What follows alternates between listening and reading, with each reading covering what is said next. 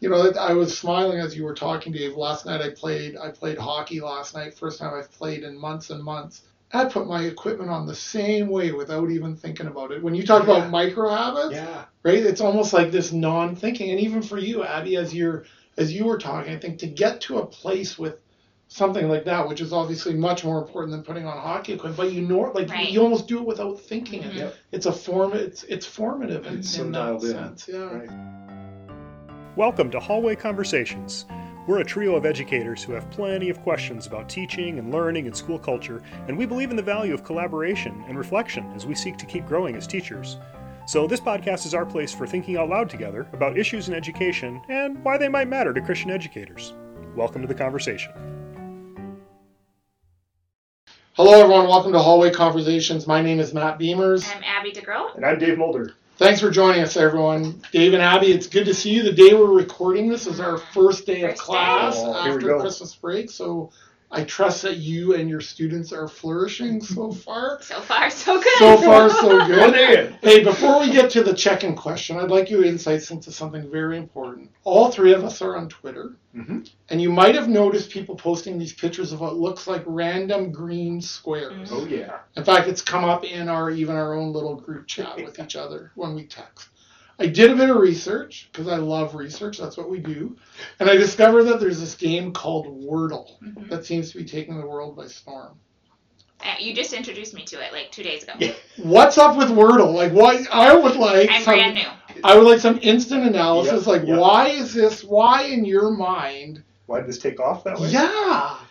I think partly for me, and I don't know, but partly for me, the delight of having one word a day. Yeah. That I just get to play the game one time a day. It takes me 5 minutes, whatever, but there's something about the brain exercise on it. And I tend to not share. And I came across it on Twitter because I see all these people like, what are these weird boxes? Yeah. So I Googled it because I'm curious. And it's such a meme, right? Like the way we think about memes spreading through culture and stuff. It is. It's that. It's crazy. But it's fun. Oh, it's challenging too, right? Like, and it's completely, like, it's not risky. Right. Yeah. You know what I mean? So it's just fun. I'm really struggling with today's word. That's I my haven't confession today.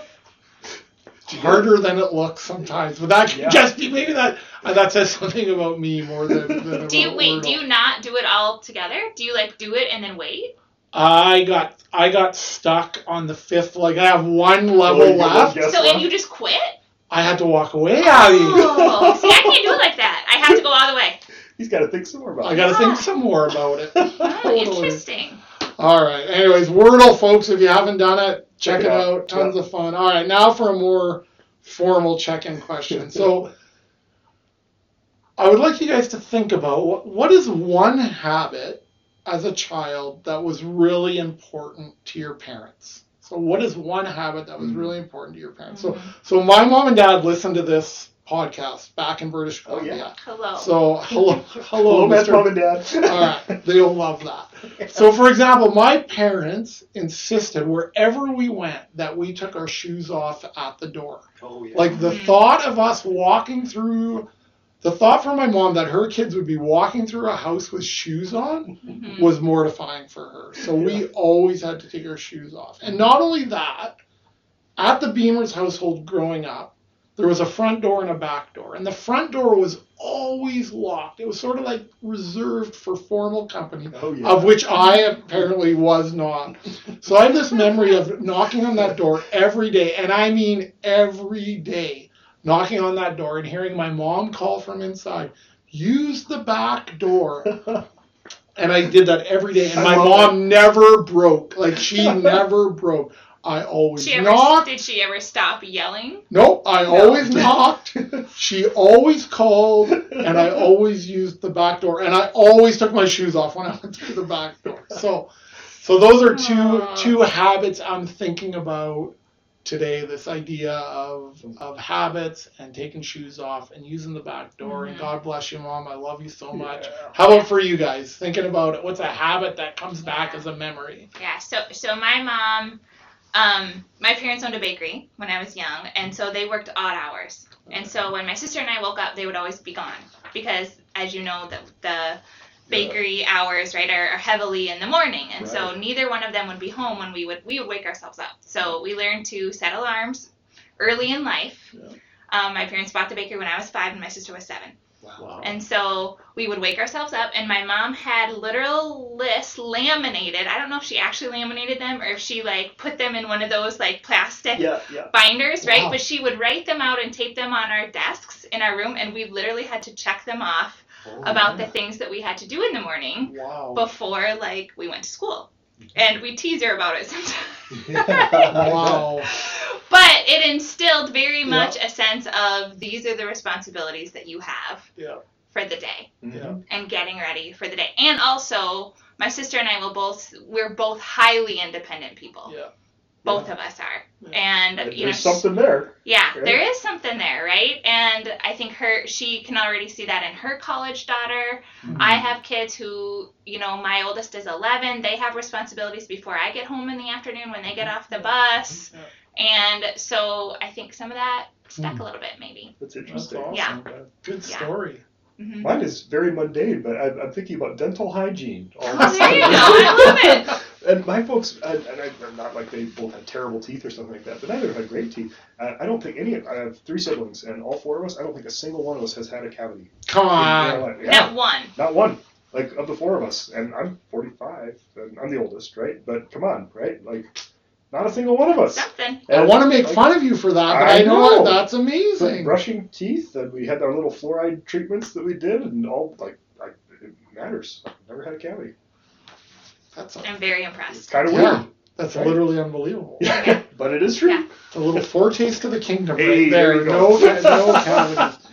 Guys, the reason I asked this question is I am reading or rereading parts of an amazing book by James Clear. Some of our listeners might be familiar with it. It's called Atomic Habits, and it's about tiny changes and remarkable results. And I really recommend it. It's just a really powerful book, and it's been a real encouragement to me. And habits have become a really important part of my life. I've shared a bit with you guys about my story of struggling when I was younger in school and making it hard for myself at times. And a big part of that was I just had some poor habits, to be honest with you, that I took with me into my undergrad program. I had to be really intentional, actually, about making some choices around habits that have really put me on a different trajectory in my professional life. Now I'm stumbling over words, which is wonderful. Maybe Dave will edit that out. Maybe he won't. We'll see. But anyway, so Atomic Habits. Here's what James Clear says about Atomic Habits. He begins the book by talking about an ice cube on a table, and if you put it in a room that's at 25 degrees Fahrenheit, that's -4 for our Canadian listeners, and you slowly turn the temperature up 1 degree every time. Nothing happens until all of a sudden you get above freezing, so 32 degrees or +1.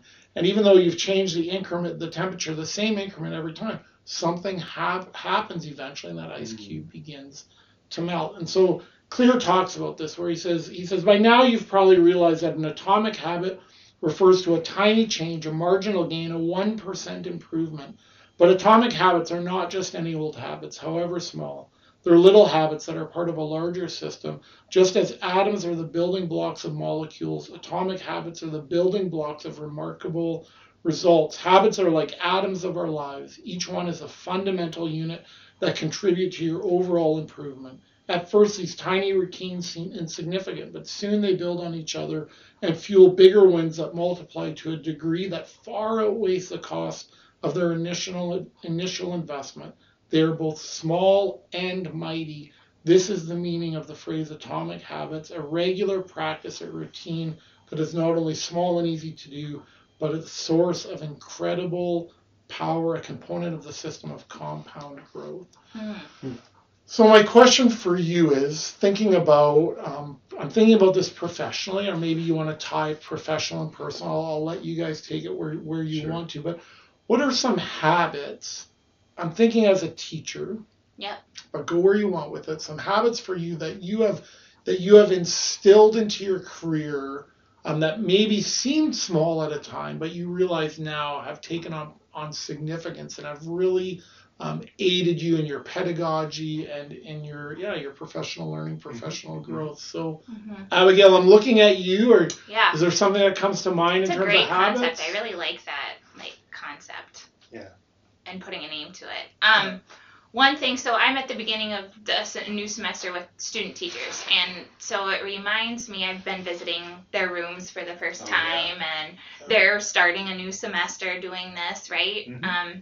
And one thing I always tell student teachers, and I have for many years, that I do myself that I think makes an incredible difference at the beginning of a lesson is so often you don't realize it until you start to notice how often teachers just jump into the activity without any sort of orientation of what we're doing and why we're doing it. Sure. And the difference that pausing for even 2 minutes and saying, hey, here's where we left off yesterday, here's what we're going to do today, and this is why it's important. Like those 3 things make a huge difference in the trajectory of a lesson. Wow. Yeah, I was actually in a middle school room this fall where and I gave this advice after the lesson, but literally I heard a middle school, so she got to it, my student teacher got to the why at the end of the lesson, and a middle school student literally looked at her and said, thanks for telling me that. I was wondering the whole time we were doing it, why we were doing it. Oh, wow. And what a powerful Which is profound. moment. It was profound. Yeah. And what a powerful moment for me to say, yes, that's why it's so important for you to get in the habit of orienting students at the beginning. This is why this is important. Remember that thing we did, and we're going here, so you need this piece to get to here. It just makes such a huge difference in motivation on students' parts and kind of buy-in and just to help them give it something to hang on. Yeah. But I even imagine motivation for us as teachers, right? To know why you're doing what you're doing. And it will help you with clarity, right? If you set a purpose, your goals will fall in line a little bit more clearly too. If you said this already, I apologize, but have you always done this? Have you always oriented? Like, where did this... Is there a specific... That's a great question that I don't know the answer to. I always remember thinking of, like, having a why for units, but I don't know when it filtered down into my daily practice. Right? I'm not sure if that was the end of my high school, middle high school career, or when I don't know. Yeah, it's brilliant. But I love that though, as a habit, as a micro practice, to just normalize for yourself to say, like, every time when I'm planning a lesson. This is what we did last time. This is what we're doing today. This is why it's important. Yeah. Dave, I really like the language there of normalizing micro habits. Yeah. Like, I really... Can you just... What do you mean when you say that? I guess for myself, my wife gives me a hard time sometimes because I am a creature of habit. And she will say that, and I don't like that phrase, but I know it's true for me. Like, to the point, like, I have an order that I tend to do things, not in an obsessive compulsive kind of way, but in the morning when I have a routine, and if my routine gets disrupted, I will be a half hour late for work because, like, I've got it dialed down, at that level, right? And so I think that there is something about that to say, like, it's okay to have normal practices, and they can be these very small things that you line them all up, these micro habits then, right? But yeah, even to the point, like, okay, if I'm going to make my little egg sandwich that I often make for breakfast, like, I have a sequence to the way that I do that, and then the whole process from when I open the fridge until I'm sitting down to eat it, it's 3 minutes, because I got it kind of dialed in like that, right? Yeah. And that sounds very obsessive compulsive. That sounds like a runny egg. Right? Oh no, it's perfect. It's exactly perfect. Okay, we put a couple weeks ago. We put a recipe on for guacamole. Folks, there will be Dave's 3-minute egg recipe. I don't know, man. But I could share. Yeah. No, I just really like the language. I really like the language of that. I was smiling as you were talking, Dave. Last night I played hockey. Last night, first time I've played in months and months. And I realized that's not even true. Come on. No, on the pond, but formal, like at the rink. At the rink. Right. Sorry. And I realized that I hadn't played. It's been actually quite a while. I put my equipment on the same way without even thinking about it. When you talk about micro habits, right? It's almost like this non-thinking. And even for you, Abby, as you were talking, I think to get to a place with something like that, which is obviously much more important than putting on hockey equipment, but you almost do it without thinking it. Yep. It's formative in that sense. Yeah. Right. Dave, how about? You mentioned an egg, but how about in a professional education, sense? Yeah. So this is a silly one, but I got in the habit of doing this when I was in grad school.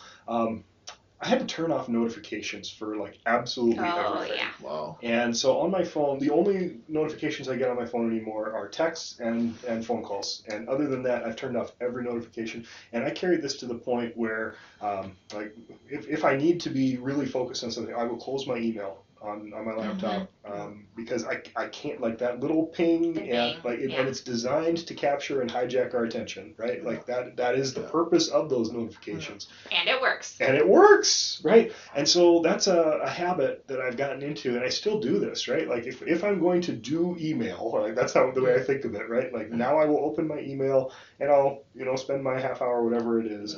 And sometimes I forget to close it. But if I'm moving on to another task, that's a habit that I've gotten myself into. If I'm feedbacking for students, I will close my email, because that's hard enough work as it is for me to stay focused on it. And if that little ping, and now all of a sudden I've got the little flag there that, you got to, let me check what their email is. And suddenly I'm derailed, right? And that's great advice, because I'm such a squirrel. Totally. When I'm, my goodness, yeah. Yeah.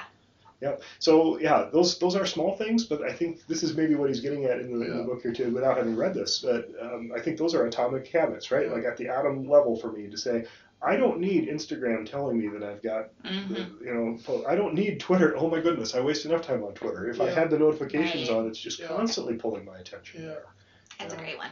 No, I think you might have mentioned that somewhere along the line last year, and I turned off notifications on Twitter, on my email. Yeah. I just find it makes such it just gives you even a sense of control. I'll check. When I'm ready to. Yeah. Our colleague in the theology department, Justin Bailey, I'm reading a book I borrowed from him called Seculosity, and he has a chapter on technology and just about the religious nature of technology in our life, and then he talks a little bit about, it's a bit like the dog's cat scratching at the door, right? It just, we automatically get up, we go to it, right? Like it just, the ding of our phone we just respond to it. Yeah. It just has a control over. And that's any technology, right? Like Thoreau famously wrote, we don't ride the railroad, right? It rides upon us. So it's been that way, like any new thing. No, it's true. It's for time and eternity. There's been a sense of those things controlling us. As I was reading the book, I thought about, so Dave Skelhaus was a professor and mentor and now a friend of mine in my undergrad. And so I was a high school English teacher before I went into school administration. And he pulled me aside one day, I think it was my senior year, probably right before I was going to do my student teaching at a local high school. And he just really, in a poignant and beautiful and safe way, just really impressed upon my heart the need to take the time to plan well. He kind of said, a lot of teachers, they can get by without planning well, or they can rely on their charisma, or and he's like, and you could do all that, Matt. And he says, your teaching and your students will be the less because of that. And he said, I remember he even said very specifically, he says, I've been doing this for almost 30 years at that time. And he pulled out like kind of a yellow sticky note. He says, even if it's just now after 30 years going into class with a sticky note, I always come with something prepared. I never come with not being prepared. And I feel like that was really important for me to hear at that time. Kind of being a young teacher, I was 22 or 23, probably having the arrogance to think that I could pull it off without planning well, and at times probably being able to get away with it. And I feel like, I spent so much time that first year I was teaching in Montana. I had the habit, I'd come home at about 5:30. Bev and I would have dinner together, and I'd go back to school until 9 o'clock, 9:30. And it was tough. Like I spent but it was because of Dave's kind of, he's like, do it well. And if you do it well in your first or second year, it's going to set you on a course the rest of your teaching career. And if you don't do it well, you're going to spend a lot more time recovering. And so planning well was something. So Dave Skelhaus, if you're listening, thank you for that advice. Dave Robbie, is there a second thing that comes to mind for you? Kind of as you were talking about planning, right? I think using a learning management system. So in our case, it's Canvas here, right? But I know lots of other ones, Moodle, Desire to Learn, Schoology. Right. When I was in high school in K-12, we used Google Classroom. But the addition of that ability to plan and to have things laid out for students and to have like I call it a learning guide now. This is what we're doing for the week. Here's all the handouts you need. Here's the plan. Here's your assignment, right? To have that in front of students and that ability to do so has made my teaching better. Wow. Right? So that practice of, and not everybody uses them the same way, and I'm not saying that you have to use a learning management system to be a good teacher, but for me, that ability to like look at a week and say, okay, here's the plan, here's where it all lives, so that I don't have to constantly be thinking about copies or what we're doing or where am I at in the semester or so that has made a big difference in my own teaching. Do you get feedback from students about the resources being available? They like that it. Way? Yeah. That's been my experience too, by and large, and I think students they like a clear plan. Yes. They like it to show up in their little list of things to do. And so that's, again, like leveraging those tools in ways that are going to have some, hopefully, tangible benefit. And I'm saying this also at the beginning of a semester when I've just spent a lot of time setting up my Canvas page for the semester. And I think I complained to you today, again, about how much work it is. It's a lot of work to make sure all of the details, because I switch, obviously, some things up from semester to semester. I switch some weeks around this time. And so to go back in and make sure all those links line up, all the dates, all the times, because my class times switch. It is a lot of work, but the details matter. For students. I'm thinking now about habits in the classroom too, like some of the things that I tend to do when I'm connecting with students. And I think I've mentioned on the podcast before, this my thing about names. Names don't come easy for me. It takes a lot of work for me to learn students' names, but being able to call students by name, that is a habit for me, and it pays off every time. It is never time wasted, right? How do you learn names, Dave?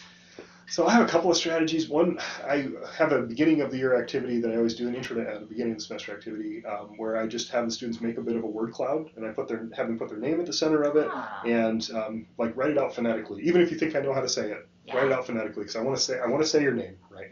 And then I typically have one of our workday students actually put their photos on the back of them, so I make flashcards for myself. Nice. And that sounds very low tech and silly to do it that way, but it really helps me, because then I'm looking at the face and I'm like, do I know the name on this one? Or then I'll look at the name side of it and check faces that way. And that's silly and it's small, but it matters, right? And the one thing I do to myself in the first week is make sure I have something physical to hand back. In the first 2 weeks, right? Because then, and sometimes I'll have to go slyly back up to my podium and look at my, to make sure I'm hitting the right person. One. But just that physical act of, literally putting a name to a person is the thing that always makes it click in my brain. Another micro habit for doing that is those first couple weeks of the semester, I try to always call students by name when I'm talking to them. So if they volunteer something in class, and if I can't remember their name, remind me your name. And just be humble enough to admit it that I don't know it yet. And I tell the students that, since I only see you once or twice a week, it's going to take me 4 weeks to get all your names down, but I will get them. And to keep devoting the time to that. It's a good habit. All right, folks, we want to thank you for joining us here. If you have feedback about today's podcast, or you want to share one of your micro habits with us, or if you have a question that we can circle around on a future podcast, please don't hesitate to send us an email to hallwayconvospod@gmail.com. That's hallwayconvospod@gmail.com. Friends, we know that your time is valuable, and we want to thank you for joining us today for another Hallway Conversation. So whether it is this day, this week, this month, or this school year, we hope that the Lord gives you what you stand in need of. As you go into your week, we want to offer you this blessing. May the road rise up to meet you. May the wind be always at your back. May the sun shine warm upon your face. The rains fall soft upon your fields. And until we meet again, may God hold you in the palm of his hand. Thanks for joining us, everyone. Have a good day. This podcast was quite literally dreamed up during one of our actual hallway conversations. Our music is by Ethan Mulder. Hallway Conversations is an independent podcast created and produced by Matt Beamers, Abby DeGroat, and Dave Mulder. Thanks for listening.